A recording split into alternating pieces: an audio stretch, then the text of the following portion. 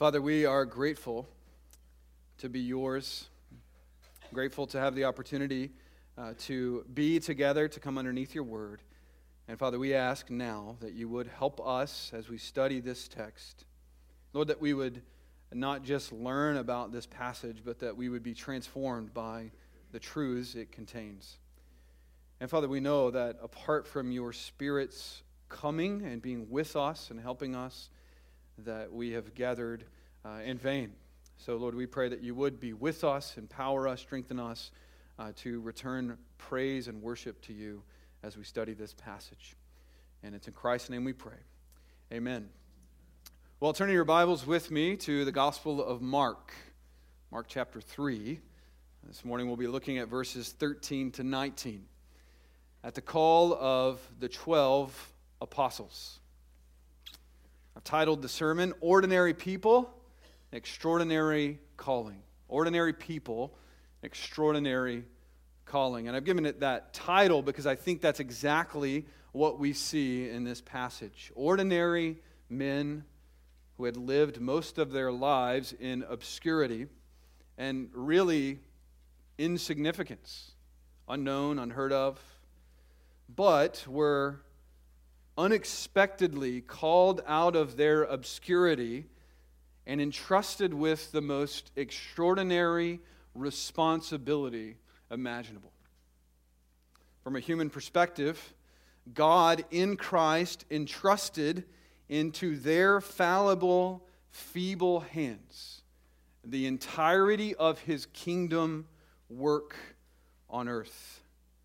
And what we see in this text is that Jesus begins here to transfer the burden of gospel ministry onto the shoulders of these 12 simple, ordinary men who would become the stewards of God's mission on earth. And then they would pass that baton on to us. And so as we look at the extraordinary call that these men receive, we're also looking at the extraordinary call that we ourselves have received. Not in the sense of a supernatural call from heaven. Jesus didn't knock on our door. Jesus didn't, come in some supernatural way and show us, speak to us audibly. He didn't do some sort of tangible miracle, as it were, but the work he did in our hearts to save us was nonetheless miraculous and supernatural. The way that we have received this call, though, from the apostles is by a baton. They received the call to apostleship, and God's strategy was that work, that extraordinary ministry of representing God on earth would be passed to you and I. And in one sense, this is nothing more than what Adam and Eve were tasked to do in the garden. Genesis 1. They were made in God's image, and their responsibility as image bearers of God was to image God, to be his representatives. But we know they failed. And God in Christ was restoring and is restoring the image, the fallen image of man, fallen image of God in man, rather. And in this text, we see that God's agenda is to restore that image first through Christ, but then to transfer that ministry onto the likes of you and I, so that we will represent God in this world. So we are going to zero in on the call of the 12, but it is especially relevant for us as well. So we're going to be looking at these apostles, and by the length of my notes, we'll probably do it for 2 Sundays. But we want to spend some time thinking about these men. And from our perspective, we're something like 2,000 years down the road now, we can look at these 12 men, and we can see, especially in the book of Acts, we can see their courage and their strength. We read of their feats and accomplishments in the Acts of the Apostles. We see that they were full of the Spirit of God. They stood fearlessly against governments, against mobs of people, and they persisted faithfully in proclaiming the truth even when they were opposed. And from the book of Acts, they sort of look like giants to us. They are men who are maybe they appear at least to be men cut from a different cloth or men of a different breed. But in our text this morning, we're reminded that these 12 men were actually very ordinary and basic. They were men who, by the grace of God, were elevated to a level of courage and confidence in the Lord and zeal for the Lord that is actually attainable by you and I. They were elevated by God's grace to rise up to the level of the calling that they had received. Now, we, like I said, are not called to be apostles. You can't meet the qualifications for that. But we do have the same responsibility to bear God's image and to represent Him on the earth. We are ambassadors for Christ, and we'll explore that a bit. But we also have the same master as them. And we also have the same Spirit that indwelt these brothers and empowered them to carry out the extraordinary things that God called them to do. So, in a word, they were ordinary men who had received from God an extraordinary call. God called them, and notice this, God called them, and then He transformed them. He called them, and then He transformed them. At the beginning of this call, they were not what they needed to be. But the Lord Jesus took them and made them into what they were not for His glory. And that is just the way God works. That's His strategy. He takes unlikely men, women, children. He's not limited to working with adults only. He works in men, women, children. He takes them and then He equips them by His grace to rise to the height of the calling that He calls them to. Okay, that's the divine strategy. He takes those who are weak and He calls them to a work that feels outside of their capacity. Right? You've experienced that? It's a work that feels too large for you to accomplish. And God does this so that we feel inadequate. And then, when we are low, when we adequately sense our inadequacy, God comes and strengthens us to carry out the work He's given us to do. And that is what we see in the lives of these 12 men.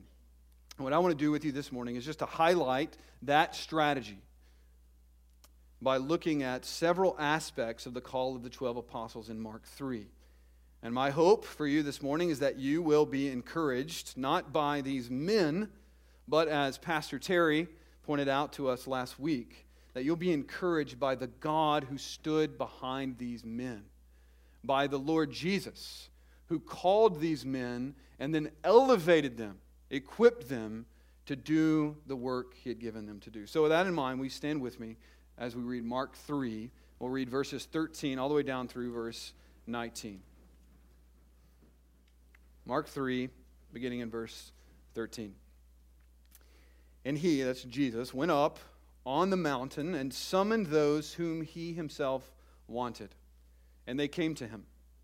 And He appointed 12 so that they would be with Him and that He could send them out to preach and to have authority to cast out the demons. And He appointed the 12, Simon, to whom He gave the name Peter, and James, the son of Zebedee, and John, the brother of James. To them He gave the name Boanerges, which means sons of thunder. And Andrew, and Philip, and Bartholomew, and Matthew, and Thomas, and James, the son of Alphaeus, and Thaddeus, and Simon the Zealot, and Judas Iscariot, who betrayed Him. You may be seated.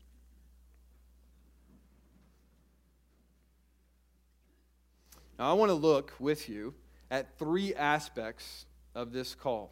Three aspects. There are more, of course, that we could draw out, but there are three, which is probably more than I can handle, like I said this morning. But we maybe, Lord willing, we'll get through the first two.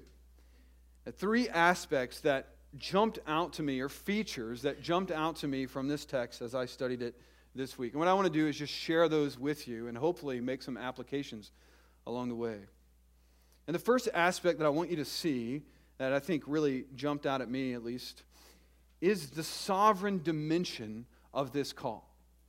The sovereign dimension of this call. That's what we see in verse 13. Look there with me. And he, Jesus, went up on the mountain, and he summoned those whom he himself wanted, and they came to him. Sovereign aspect. He went up to the mountain, and he summoned or called those whom he wanted. And then if you look at verse 14, it says he appointed them. Now, who's in charge here? Clearly, Jesus is the one calling the shots. That much is clear. And it actually seems like Mark is just wanting to make that clear. Because up to this point, if you were reading from a human perspective, it would seem like the crowds might be in charge. Right? Because Jesus tries to get away from them with his disciples, and he keeps failing to get away. But all of a sudden, when Jesus really wants to get away, he's able to get away. So he went up on the mountain, and he summoned the 12. It's a sovereign calling. Jesus is the one doing the work. He's the one initiating. The disciples are not doing that. The disciples don't submit applications for the apostolic office. They're not seeking it out for themselves. Jesus, as we've already seen, has come to them, and we saw that in chapter 1, where he came to these men. They're out doing their work, and he comes to them. And he calls them, and it's as if they were compelled to follow him, because they were compelled to follow him. And now, in this moment, he's summoning them to be his apostles. This is a unilateral, sovereign appointment by Christ. And I love the phrase in verse 13. He summoned those whom he himself wanted. He summoned those whom he himself wanted. Or as the ESV puts it, he called to him those whom he desired. He wasn't just stuck with these guys. These were the ones he wanted. There's no necessity, on Jesus' part. No necessity. He's not compelled to get these guys. This is just not all that he has. He goes to these men, he calls them because they are the ones that he desires. He's not bound to call them. He calls them because he wants them. He desires them. These specific men are the ones upon whom Jesus has his heart set. Now, if you know the disciples, think about your study of the Gospels, you should ask yourself, why would he want these guys? What is he doing? Well, we'll find out, but at this point, at the beginning, Mark is wanting to be very clear that Jesus is calling only those he desires. These men, as we know, they are not the cream of the crop. They have weaknesses and much baggage. They're slow to believe Jesus, slow to learn from him, slow to follow him properly. But they are the men Jesus wants. And I will tell you, there's a world of comfort in that reality. A world of comfort. In the little phrase, he summoned those he himself wanted. It's a comfort for a couple of reasons. One, because it's a reminder of God's sovereignty. He's in the heavens. He does all that he wants, or all he desires. And we consider that he's also perfectly wise. He's all-knowing. And that it's not as if he's choosing these men without really knowing what he's getting into. It's not as if they're able to sort of keep something under the radar. Don't let him see that. We don't want him to know that. No, he knows them fully, completely. He knows who's going to betray him. He knows who's going to deny him. He knows who's going to fall flat on their face, all of them. He knows it all. He knows their faults. He knows their blemishes. we need to see, and I think Mark is sort of drawing this out for us, that Jesus is not making a mistake here. It's not like Jesus is unfamiliar with these men. He knows them. In fact, he knows them more than they know themselves. He knows what he's getting into. The same is true, of course, when he called you to salvation. I don't know if you've ever had the thought that maybe the Lord made a mistake when he called on me. Why has he called me for this task? Why has he appointed me for this office? Why am I the one responsible for these little souls in my home? Why am I the one to share the gospel with my professor at college?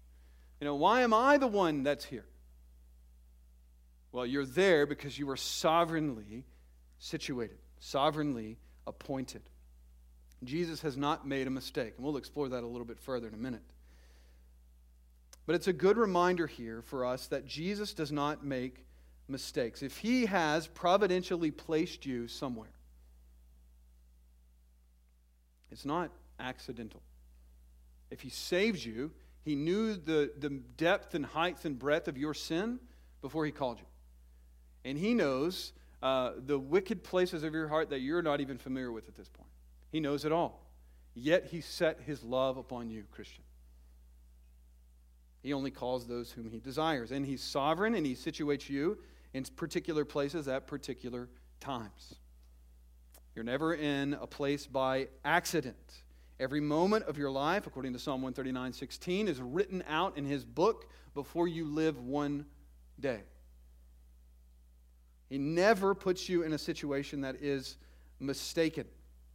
There's no divine oversight. You are where you are by divine appointment, and every moment is under the sovereign hand of God. You say, well, I just can't handle this one.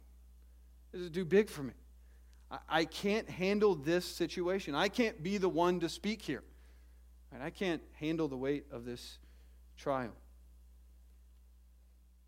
Well, this text reminds us that God only calls those he desires. He only puts his people in the place he has them in. He's the one in charge. He's the one who has done this. If you are there, he has placed you there. God is ultimate. People may have made mistakes along the way. You might have snuck in accidentally. But God is even sovereign over that. And he has his people where they are at exactly the right time. You are where you are by divine appointment. So you can never look at your situation and say, this was a mistake. God messed up. No, in his impeccable wisdom, God has you where you are. That is a comfort. In this way, the sovereign aspect of this call was designed to bring courage and confidence into the heart of these 12 men. If they went out and sought this on their own, then they could have said, we duped Jesus. But Jesus came to them. He called them. That's exactly the aspect of their call that Jesus brings out in John 15. I'm trying to show you that the sovereign dimension of the call should inject you with courage and confidence. That's my point. That's what I'm trying to get out here, okay? So John 15, Jesus uses the sovereign dimension of the apostles' calling to fill them with confidence and courage. So let me give you the context here. John 15 is the middle of John 13 to 16, which is called the farewell discourse. You'll remember the farewell discourse is Jesus saying goodbye to the men, these 12 men, because Jesus is about to be crucified and ascend into heaven, which is what we read in Acts chapter 1. And these men are hearing from Jesus that he is about to leave them. And they have been with him. And they are confused about where Jesus is going, and they're discouraged by the fact that he is leaving them. Of course, there had to be all sorts of internal turmoil, and that sort of comes out as we read the farewell discourse. But Jesus, in these series of chapters, 13, 14, 15, sets out to comfort these apostles, and this is what he does in John 15. John chapter 15, he writes, he tells them, let me flip over there because I don't have it written down, the verse reference. John chapter 15, In verse 16, he tells them, or reminds them rather, you did not choose me, but I chose you and appointed you that you would go and bear fruit, and that your fruit would remain. Now, you've got to just understand the context. Remember, Jesus is leaving. These men are just they're discouraged, they're confused. What's going to happen to us? Jesus, we can't handle this, although Peter might have been saying we can handle it. But the other apostles, for sure, are scared, nervous, worried. How are we going to do this? How are we going to fulfill this role? What's going to happen? And Jesus injects them with some confidence by reminding them, hey, you didn't get yourself into this mess. I did it. I'm the one who came to you, remember? You were fishing. I called you. Do you remember that day on the mountain? Mark chapter 3. I came to you. I chose you, and I appointed you. And because that's true, the next part of the verse, he's in charge of the results. He's in charge of the outcomes. Look at verse 16. You didn't choose me, I chose you, and appointed you that you would utterly fail. No. I appointed you that you would go and bear fruit, and that your fruit would remain. Because the call here of the apostles was sovereign, and it was the ones Jesus wanted, and he's omniscient, and he knows them intimately, more than they know themselves. He knew exactly what he was doing. And he had determined that these men would be fruitful. Isn't that an encouragement? It's a shot in the arm of courage and strength and confidence. Not in yourself, but in God. In the fear of the Lord is strong confidence. Not because you can do it, but because God has called you here. God is the one who gave you those children, and God is the one who's going to equip you to shepherd them well. God is the one who's given you that boss, and he will help you to proclaim the truth of the gospel to them. He appointed you that you would bear fruit. Right? His interests are tied up in yours. Right? And that's his doing. Your flourishing and your fruitfulness reflects upon whom? The sovereign God who called you. He's the vine dresser. I don't know about you, but I don't want a garden that's not going to be fruitful. And as far as it depends on me, if I have the power and the capacity to make the vine bear fruit, you know what I'm going to do? I'm going to make it bear fruit. I don't have that capacity. That's why Savannah does most of the gardening for us. But the Lord God does. He's the vine dresser. And his desire is not that the vine would wither and die, but that it would flourish and be fruitful. He oversees you and your fruitfulness. And he's determined that you will bear fruit. Whatever hurdle, whatever task seems too large, you have to remember that the God, this is a cliche phrase, but it's so true, the God who has called you to it will do what? He will do it, right? He will do it, and he will see you through it, and he'll help you to be faithful. So, Jesus reminds these men when they are most tempted to be discouraged and give up and quit and say, I can't go any further. He reminds them, listen, I am the one who got you here. Your job is not to debate whether or not I made a mistake. Right? That's not your job.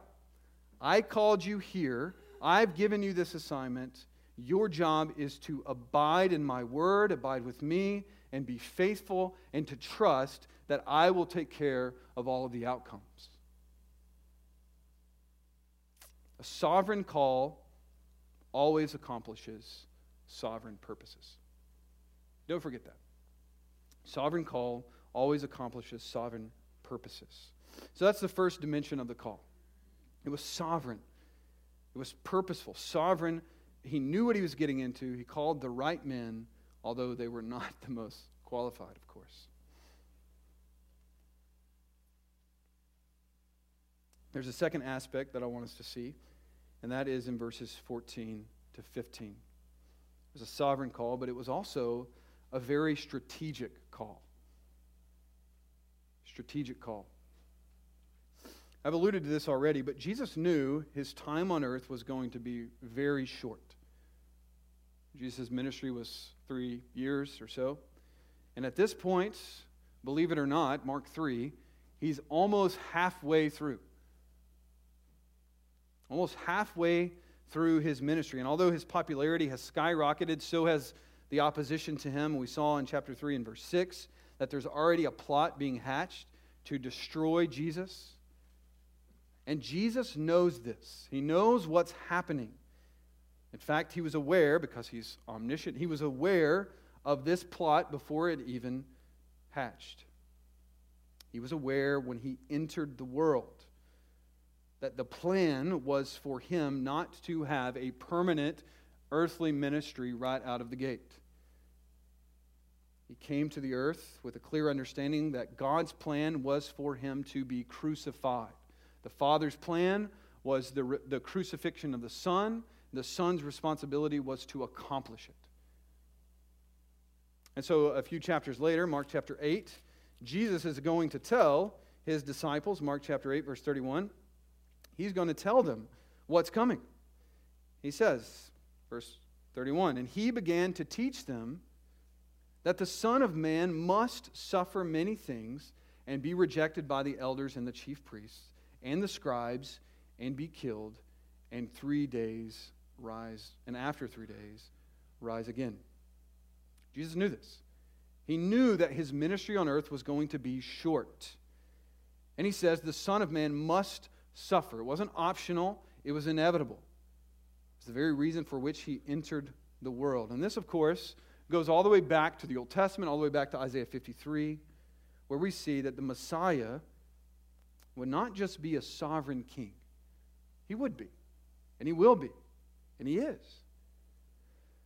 But he would also be a suffering servant. And Mark's agenda largely is to demonstrate that the Messiah will be a suffering servant. We know from Isaiah 53 that Jesus would take the punishment that his people deserved on himself. He would be treated as a sinner, as a lamb led to the slaughter, in order that he might take the stroke of God's precious, sinful people. The prophecy of Isaiah 53 puts it this way in verse 11, Isaiah 53:11. It says that the Messiah would suffer such a gruesome death that the Father would see it and be satisfied. Satisfied why? Because the wrath of the Father is poured out on the Son. And out of the anguish of his soul, says Isaiah 53, he will see and be satisfied. By his knowledge, the text says, the righteous one, my servant, will justify the many. And notice this last phrase, he will bear their iniquities. He would be a sin-bearing sacrifice for his people. Jesus knew that, and he was going to broach the discussion with his disciples in Mark 8, but you remember it doesn't go so well. Peter doesn't like that, and the other apostles don't like that either. Why? Because they can't comprehend a Messiah who would suffer. But Jesus knows exactly what is happening. It's a good reminder again. Oftentimes we can't make sense of the moment. We don't know what's happening, but who is sovereign and who's in charge? He has a strategy. He has a purpose. He has an intention. In this moment, a year and a half away from Jesus' crucifixion, death, burial, resurrection, and then ascension, Jesus knows it's coming. He knows that it's coming quickly, and he knows that he needs to prepare these men to represent him while he is gone. They will be his earthly ambassadors. They will speak for him. They will act for him. They will represent him on the earth. And that's the strategy dimension here. Jesus is about to leave. He needs someone to be in his place on earth. Now, we know, John 14, the Spirit of God will come and be the comforter. and empower these men.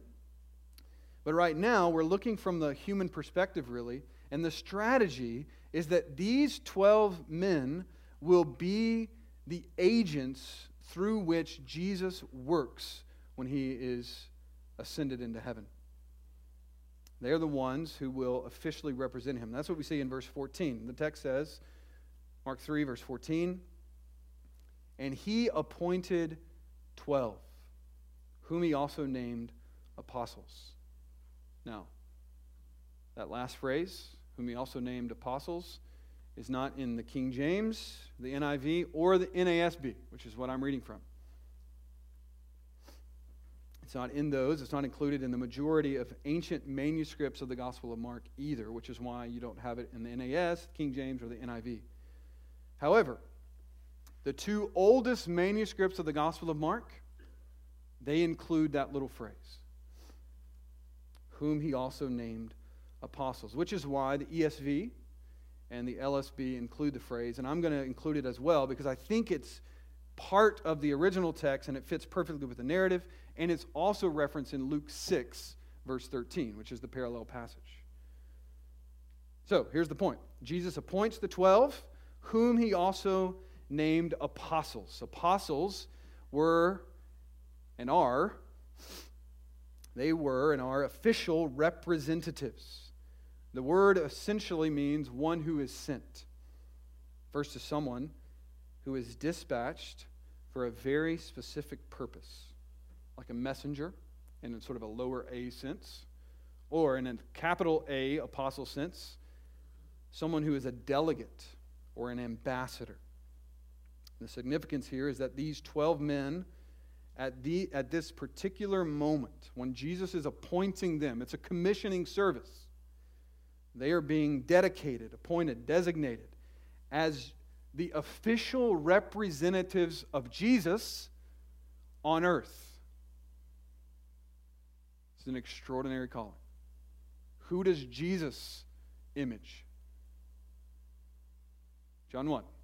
He's the image, right? He's the image of the invisible God. Colossians 1, John 1. Jesus is the perfect expression in Hebrews 1. He's the exact imprint of his nature. Jesus is the representative of the Father on earth. He's God in flesh. Now, these men are going to carry the baton while Jesus is away. It's like, on a very much lower scale, it's like President Biden coming to you and saying, hey, I'm going to be gone this week. Can you handle the job? Now, some of you are saying, yeah, I could do a better job than he's doing. That's not the point. The point being, this is an extraordinary call. One that I think we don't quite feel. It's almost incomprehensible that this would be charged to these 12 men.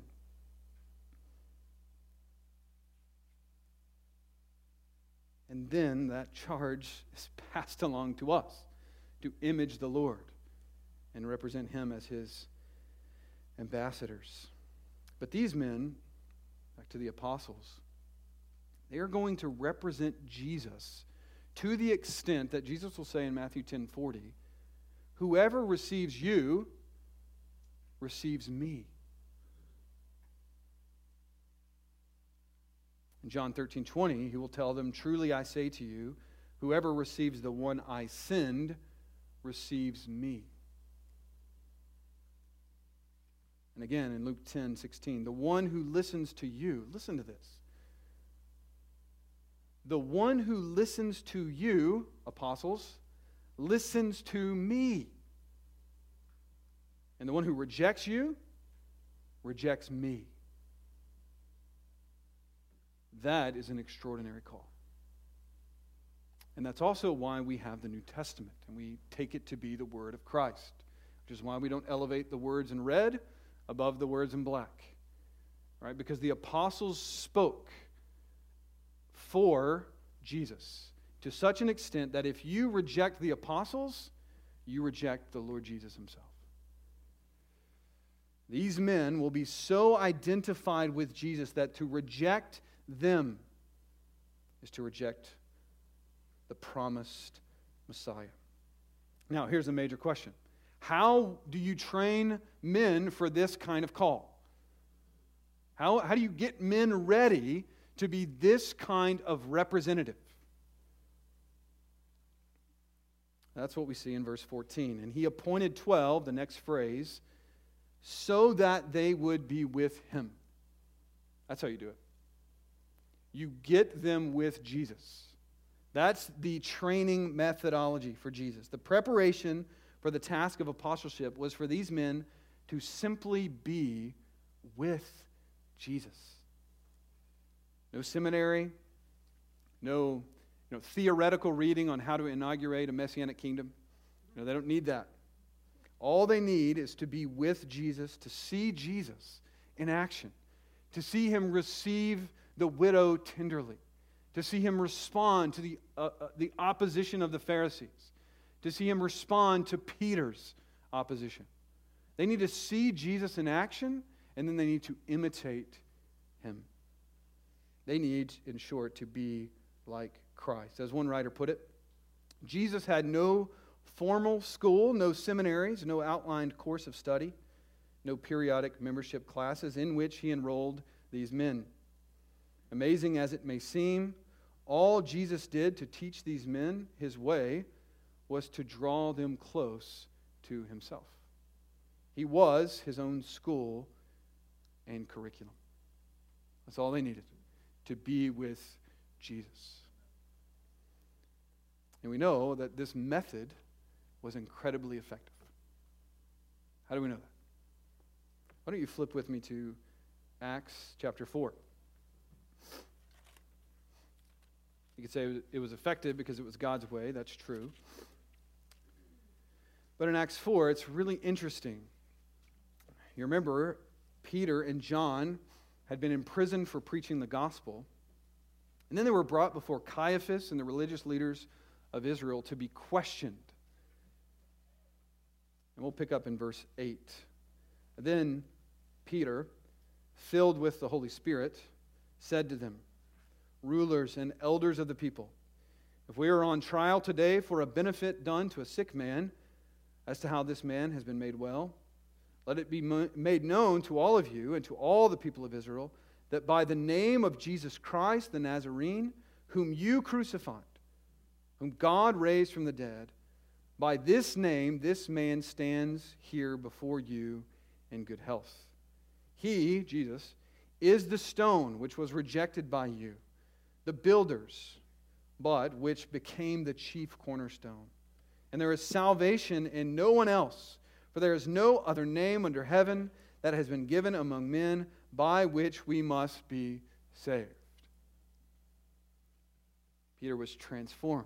We'll talk about that probably next week. But I want you to notice is the next verse, verse 13. Now, as they observed the confidence of Peter and John and understood that they were uneducated and untrained men, they were amazed and began to recognize them as what? As having been with Jesus. It's interesting. Verse 13 says that it was only after, if you look at the text, it was only after they understood that Peter and John were uneducated and untrained that they then began to recognize them as having been with Jesus. I take that to mean that these men were clearly not trained in the normal schools. So their initial response is, okay, these are rogue disciples of someone, they're acting outrageous. What school are they from? No, they're not trained. They're not educated. Oh, they have been with Jesus. They have been with Jesus. Why? Because they're acting like they've been with Jesus. They're doing the same things that Jesus did. Healed the sick man. The religious leaders are upset with that, just like they were upset with Jesus. They're confident, standing on the Word of God, and that's what they say. They observe the confidence of Peter and John, not self-confidence. Peter had walked that road. He had been reformed at this point. His confidence is now in the Lord. And they stand courageously on the Word of God against the religious leaders. And they were acting, in short, as if they had been with Jesus. They were men who had learned in Christ's school, and finally, at this point, in the book of Acts, they were representing him well. They had been transformed. They were finally acting like their Lord. Luke 6:40 is a principle of discipleship. A disciple, when he is fully trained, will be like his master. And that's what we see in Acts 4. Disciples, fully trained, reflect their master. And here these men have finally been trained, and they are reflecting their master. Now, you can flip back to Mark 3. We see that in verse 14, that Jesus, of course, would train these men to be their representative, his representatives by them simply being with him. And then, the second part of verse 14, we see that the point of it all was so that he would be able to send them out to preach. You see that? He might send them or could send them out to preach. So they're not merely imitating Jesus' actions. They were sent out by Jesus to propagate his message, the gospel of the kingdom. They were to be his official representatives in action by what they did and by what they proclaimed. They were to learn from Jesus, to hear him teach, preach the Old Testament, to hear him declare Scripture fulfilled.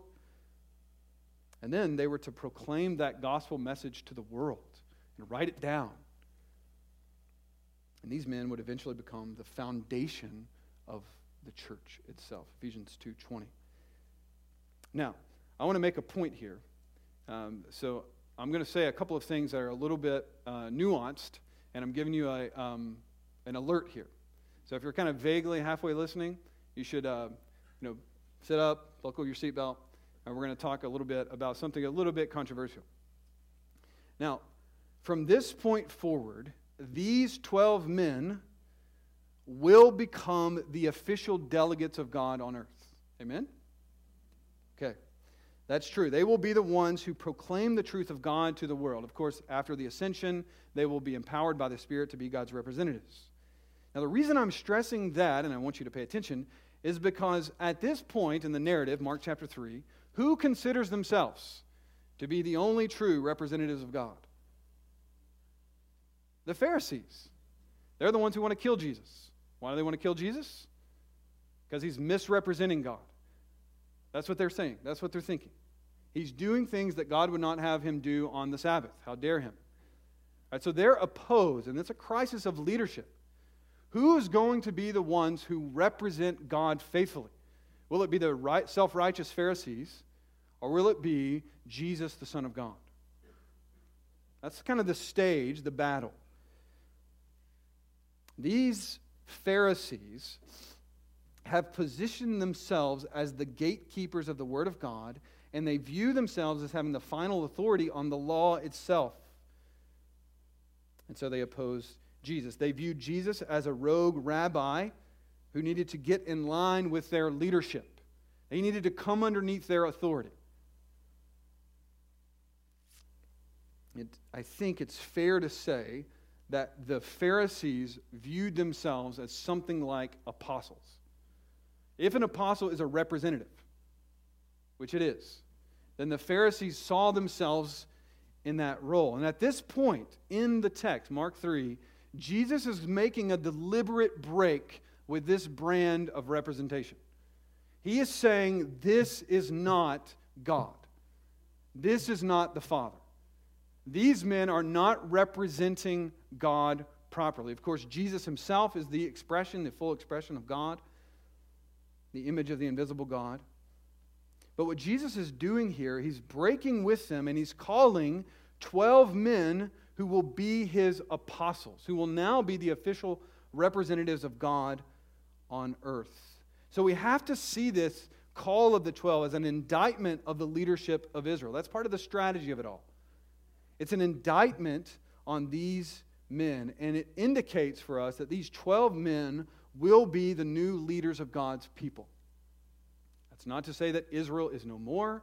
I'm not talking about replacement here. I'm talking about a replacement of leadership. The Pharisees, as we have seen, had misrepresented God, misinterpreted the Word of God, had laid over the Word of God all their traditions, and they were wrong. And Jesus is coming in and he's correcting error. We've seen him do that in his teaching. And in this moment, he's restoring the leadership of God's people to its proper place. Let me show you that. Luke 22:30. This is why there are 12. Why are there 12 apostles and not 7? 7 is the number of perfection. Why not 10? 12 is not arbitrary. 12 is an important number. It's the number of the patriarchs in Israel. It's the number of the tribes in Israel. And what I'm saying is that these 12 men will now be put in charge as leaders of the people of God. Luke 22:30. You are those, Jesus speaking to the 12 apostles, contextually, said, you are those who have stood by me in my trials. And just as my Father has granted me a kingdom, I grant you that you may eat and drink at my table in my kingdom, and you will sit on thrones judging who? The 12 tribes of Israel. Not the Pharisees. They're not the ones who get to say it, have the final say. And then look in Matthew 19:28. If you want to flip over there, that way you can see it with your own eyes. Matthew 19:28. This is a little more explicit in the Gospel of Matthew.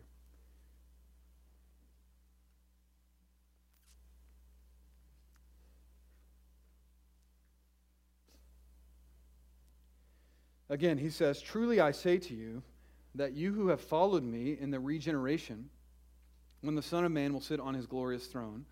I take that to mean a physical throne. When the Son of Man has come, there's a full restoration. This is not regeneration like heart regeneration, spiritual regeneration. This is the restoration of the Messiah's kingdom. When the Son of Man will sit on his glorious throne, you also shall sit upon 12 thrones, judging the 12 tribes of Israel. 12 thrones for 12 apostles. 12 leaders, judges of the people of Israel. So my point here is not to get, I don't want to get too messy and too confused about this. I'm just trying to make the point that what Jesus is doing is not replacing Israel. That's not what he's doing. He's replacing Israel's perverted leadership. And he's doing so by placing his 12 men in the position of leadership. So, Jesus indicts the apostate leadership of Israel, and he puts his men in place. Unlikely men. Not theologically educated, not trained in the best rabbinical schools, but men who will learn in Christ's school. And they will represent him faithfully. So we need to see this as a restoration and reformation of proper leadership of the people of God. Now, moving on. Verse 15 tells us that these men who would represent God officially and be the leaders of the people of God and form the foundation of the church of God, these men, verse 15 says, would have supernatural abilities that would confirm and affirm them as representatives. Verse 15 says they were given the authority to cast out demons, or the demons. Supernatural ability, of course, connected to the authority of Jesus Christ. It makes sense. These are men who are Christ's representatives. They go about bearing a similar authority and power to confirm their unique role.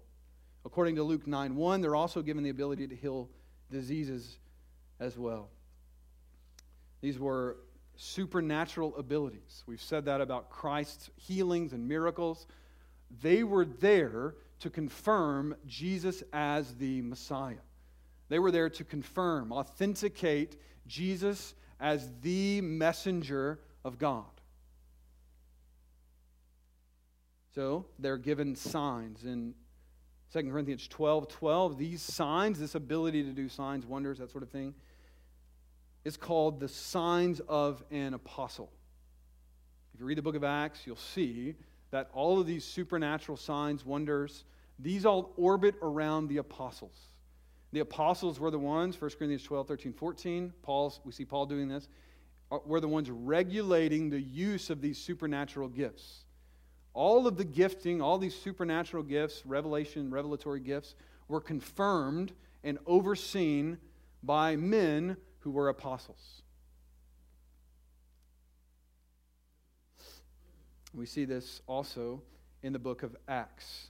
Now, in closing, why don't you turn to the book of Acts? Really quickly, Acts chapter 2. I knew this was going to happen.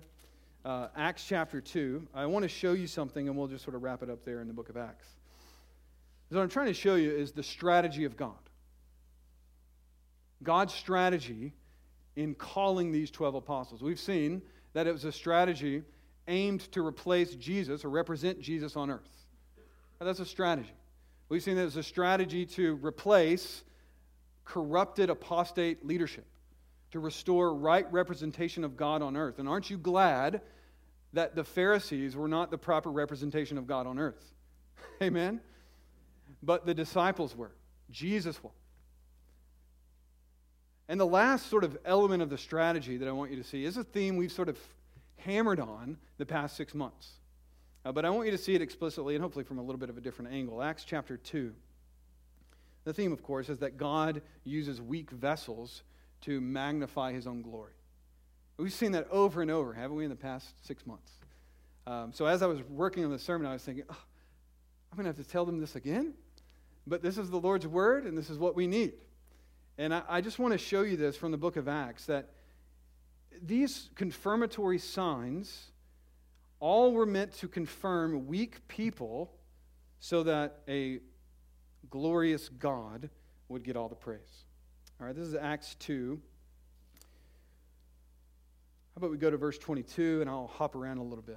So this is Peter taking his stand with the 11 Judas has betrayed the Lord Jesus, and he has been replaced at this point. And Peter stands, and he says in verse 22, Men of Israel, listen to these words. Jesus the Nazarene, a man attested to you by God with miracles and wonders and signs, which God performed through him in your midst, just as you yourself know. Right? My point there, of course, is to say that this man was attested or confirmed by God with miracles and wonders and signs. The signs confirmed the man. Now, verse 43. After Peter has finished his sermon, men repent. Verse 43. This is sort of a synopsis of what's going on. Everyone kept feeling a sense of awe, and many wonders and signs were taking place through whom? Through the apostles. All right, these were confirmatory signs authenticating these apostles. And we're going to keep reading on. And all those who had believed were together and had all things in common. And they began selling their property and possessions and were sharing them with all, as anyone might have need. Day by day, continuing with one mind in the temple and breaking bread from house to house, they were taking their meals together with gladness and sincerity of heart. And notice this last verse. Praising God and having favor with all the people. And the Lord was adding to their number day by day those who were being saved. The apostles are at the center of this community. Ephesians 2:20 is going to say that they're at the base of it. That they're the foundation. All of these wonderful things are happening. Peter is preaching. The Jews are repenting. It's wonderful.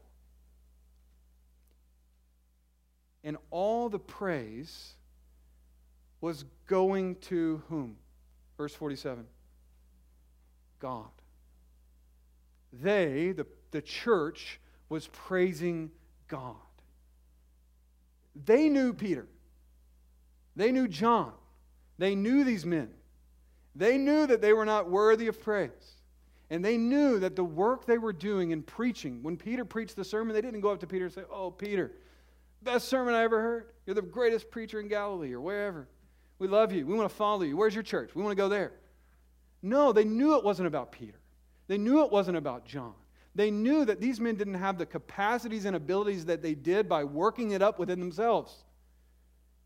They were men, weak, ordinary men like you and I, empowered by the Spirit of God to do wonderful things for Him.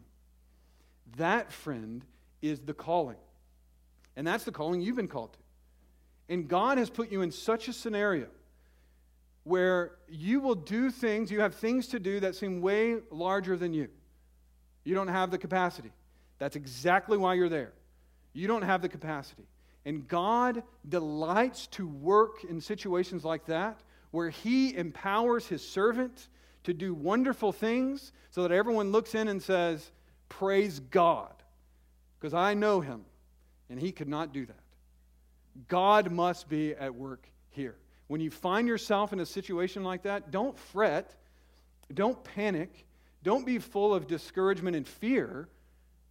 Remind yourself, He who called you is faithful, and He will do it. He has sovereignly situated you where you are. The responsibility is on Him. He will see to your fruitfulness. All you have to do is seek to be faithful, and He will accomplish His purpose through you. Let's pray. Father, we thank You that we have in this text a reminder of Your sovereign divine strategy, that You use the weakest people to demonstrate Your power so that, as we saw in the book of Acts, so that all the praise goes to You alone. Father, we confess that we have been glory thieves, and we ask that You would pardon us for thinking that it was about us. Lord, help us to repent, to turn from our fear of the tasks You've set before us, and to stand with courage and confidence, knowing that You have brought us where we are. And You will help us parent, You will help us in the difficult work scenario, You will help us to accomplish Your purpose. You will see to it that we will be fruitful. And that, Lord, is all of our hope. And Lord, we thank You last and most of all for Christ. And it's in His name we pray. Amen.